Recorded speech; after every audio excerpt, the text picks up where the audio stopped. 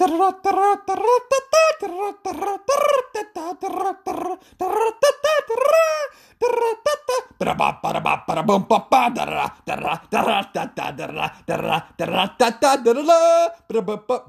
What's up, y'all? I'm Nick, a senior writer over here at Sports Pack 12, and this is going to be our mailbag question segment. So I'll be answering the questions you sent in here in a podcast format, and if you'd like a written response, send them over to fellow senior writer and Dane Miller. And so in all seriousness, I have a lot of fun answering these questions. They take my research and my thinking all over the conference. And one point I want to reiterate is I'm just like you. I'm a Pac-12 fan, so in all seriousness, we're one and the same. We may cheer for different schools, but hey, we're all Pac-12 fans in the end. We're very similar. So from down south to the Arizona schools, to up north to the Washington schools, to east out in Utah and Colorado, we got Oregon and Cali in between, and in our entirety, we make up the Pac-12 conference. And even though we compete against each other during the year, let's come together for this podcast and have a heck of a lot of fun. So without further ado, let's get to today's question, and thanks for tuning in as always.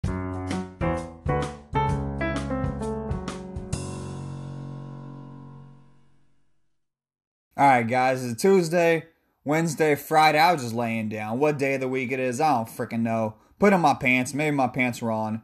Either way, mailbag questions in from Mika in Salt Lake City, and it asks, who do you like for the best tight end in the conference this season? Again, the question from Mika, Salt Lake City asks, who do you like for the best tight end in the conference this season? So, two things here for the order of business before we answer the actual question. One, Mika is an absolutely beautiful name. It truly warms my heart. I respect your parents for naming you that. If you hear this all the time, that is my mistake, but it is truly a good name. And second off, why you all wild Pac-12 Buffalo fans, whoever, I just use Buffaloes, but seriously, in regards to all Pac-12 fans and your questions, why do y'all keep doing this? Y'all keep sending me in a question with a specific position player, hoping that I select the obvious choice who's likely from the team you're rooting for. That was a lot. So essentially what I'm saying here, and here's an example. I had a question about a month ago from someone in Oregon asking who I'd pick for the Pac-12 Defensive Player of the Year, knowing that the obvious choice would be Ducks linebacker Kayvon Thibodeaux. I also had a question from a suburb outside of Seattle asking who's going to be the best cornerback in the conference next season, knowing that the probable answer was going to be UW defensive back Elijah Molden. So, to be fair, at least the Oregon fan admitted what he was doing. They included a hint in their question saying I should pick someone with the number 5 on their jersey, which is AKA Thibodeaux. But look, questions like these leave me in the awesome spot where I can either piss off hometown fans or choose the obvious choice. And sometimes I may do a little bit of both. Today is probably going to be one of those times, so let's have a lot of fun with that. So while Mika is still a beautiful name, I know what you're doing here. I know what you're doing, or at least I think I do. Being that you're from Salt Lake City, I'm taking a wild guess you want me to pick the obvious choice in tight end Brant Kuithe, but there are some other options on this list for real. So let's hop in the actual answer here, and I'll preview the top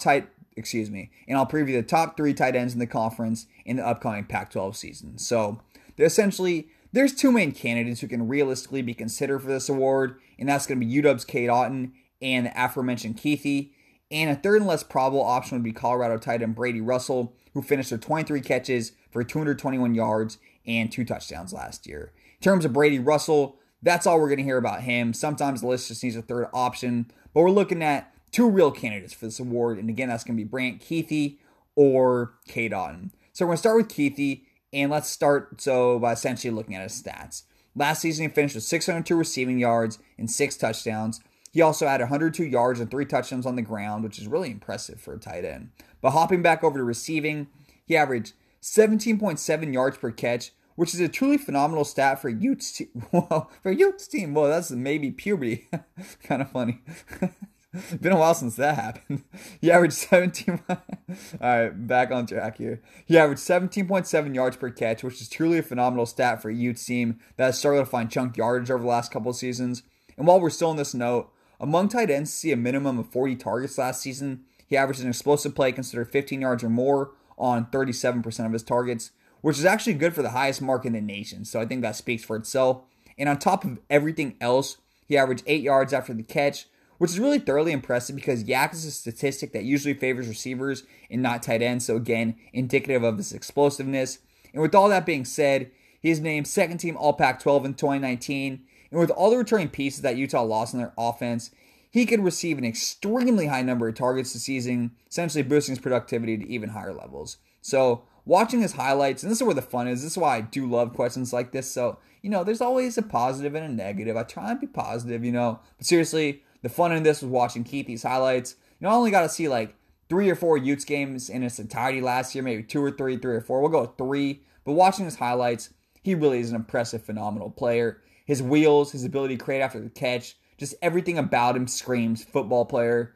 And I don't think a lot of people understand that analogy when I say football player. You got a lot of guys in the NFL or D1 who they're there. They're on the team. They go to all the team workouts. They bust their butt. They give their all. But they're just not football players. They may not have that extra love, that extra passion for the game. And Keithy has that, man. It's so obvious. And I love watching players like that. He's going to fight for the extra yardage. He's going to put down the right block. He's going to boost his teammates. He's going to make a critical catch. And these are all awesome attributes that Keithy does have. In terms of you're looking like a Madden rating type attribute system, we're going to look at him in terms of he's probably not the best blocker per se, but again, just an amazing receiver. And one thing for me that probably separates him from the pack, or in this case, one other guy. To be fair, I haven't made my selection yet, but what one strong advantage I have for Keithy for sure is his ability to create after the catch. When he's playing teams like UCLA or Arizona or some of the weaker defenses in conference, and WSU could be included on that list, he seriously catches the ball, jukes out a safety or cornerback, and takes it to the house. And that's just freaking phenomenal for a tight end. That's freaking phenomenal to see that explosiveness. And then when you're looking against him against like the tougher defenses in a Cal, a Oregon, or a UW, he just makes these tough catches in tight windows and still fights for those extra yards or two. And he really makes safeties and cornerbacks question, do I really want to play football tackling a guy like him? He may be a bit undersized in terms of height at only 6'2", but he's thick. Players bounce off of him. He's a tough tackle, and I sure as heck wouldn't want to get in his way. So Keithy really is a very solid player, and I loved watching his highlights. You heard me going, woo, woo, woo. I was enjoying it. That's for darn sure. But we do have another choice on this list, and a little caveat here. I actually think he might be a better player than Keithy, and that's going to be Cade Otton for UW. So, again, I do think he could actually be the best tight end in the Pac-12 next year, but he hasn't proven it just yet, so I can't justify making kind of a pick this early in our discussion here today. However, it also doesn't help that I can't find any highlight tapes on him other than his high school playing days. But hey, just for the fun of it, people, I highly recommend watching your favorite football players, like high school highlights. I was trying to say that so smooth. Forget all that. Seriously, y'all, just watch your favorite football players' high school highlights. It's so funny, dude. They're so dominant, man. In the couple of minutes I spent watching Otton, I seriously saw him murder 3 people, save 4 cheerleaders, and take over the town in Tumwater. What does that mean? I don't know. I thought it was a lot of fun analogies. But seriously, sacked a quarterback, ran over a guy, made a diving catch, seriously, jumping 10 feet over any other cornerback at that level. And it was just so much freaking fun to watch. And it's not like Otton's like a Reggie Bush, Adrian Peterson, explosive type player. So just seeing him, I can't imagine how good other players would look. Maybe even a Keithy, but hey, he actually had D1 highlights. So, I was able to watch that. So, in all seriousness, it was just so freaking entertaining. But in terms of his actual ability on the field at the D1 level, again, I do think he can be considered a better blocker than Keithy, but not a better receiver, and probably not close, at least as what we've seen this far in his career. However, he could easily prove me wrong because last year's touches were limited, but that is because he played behind current NFL player Hunter Bryant. Sitting behind Bryant is not a reflection of Otton's abilities. I mean, it's a reflection of Bryant and the absolute freak athlete that he was. He was the only tight end selected to the 2019 All Pac-12 first team. That's Bryant that we're talking about. Hopping back over here to Otton. Last season, he finished with 32 yards for 32 catches for 344 yards and 2 touchdowns. These stats are very impressive as a backup tight end and really could have ballooned with more opportunities, even rivaling Keithy's stats. However, even though I really love Otton's style of football, I think it's really conducive to winning, hard-nosed, gritty blocker, and can catch out of the backfield or catch out of the tight end position, the reason I can't pick him over Keithy is due to his 2018 season. As a redshirt freshman in 2018, Otton played in all 14 games and started in 10, but only finished the season with 13 catches for 174 yards and 3 touchdowns. And while I know a lot of UW fans and maybe fans who are really invested in Cade Otton for some random reason may say, oh, this is unfair. You're comparing his freshman year stats to Keithy's best stats.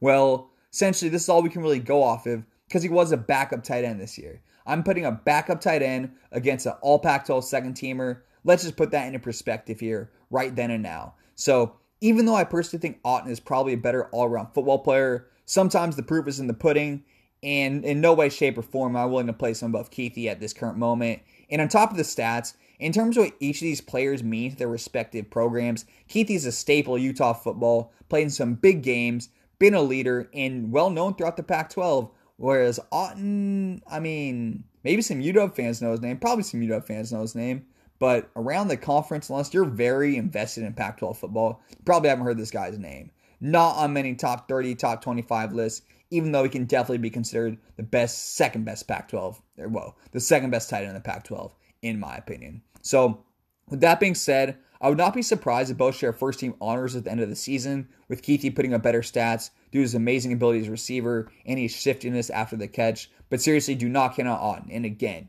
do not count out Otton. He learned under 3 current NFL players in Will Dissly, Drew Sample, and now Hunter Bryant, and this UW lineage of elite tight end should continue to run through Otton. So, in summary, I'm picking Kuithe because I believe he'll put up better statistics and because of what he's meant to the Utah program in its entirety.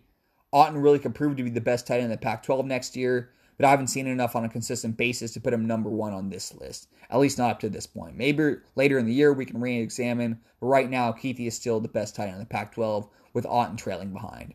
And a third name to remember would be Colorado's Brady Russell, but really we just need a third guy on this list. Brady Russell, probably a great player in his own right, but again, nowhere near Otton or Kuithe in my perspective. And seriously, y'all Pac-12 fans are freaking smart. See what you're doing, you bunch of munchkins, man. So I see what you're doing. Set me up to pick your favorite player, man. One of these days, I'm going to trick you. Stop giving me such obvious choices. Give me a little trickier question.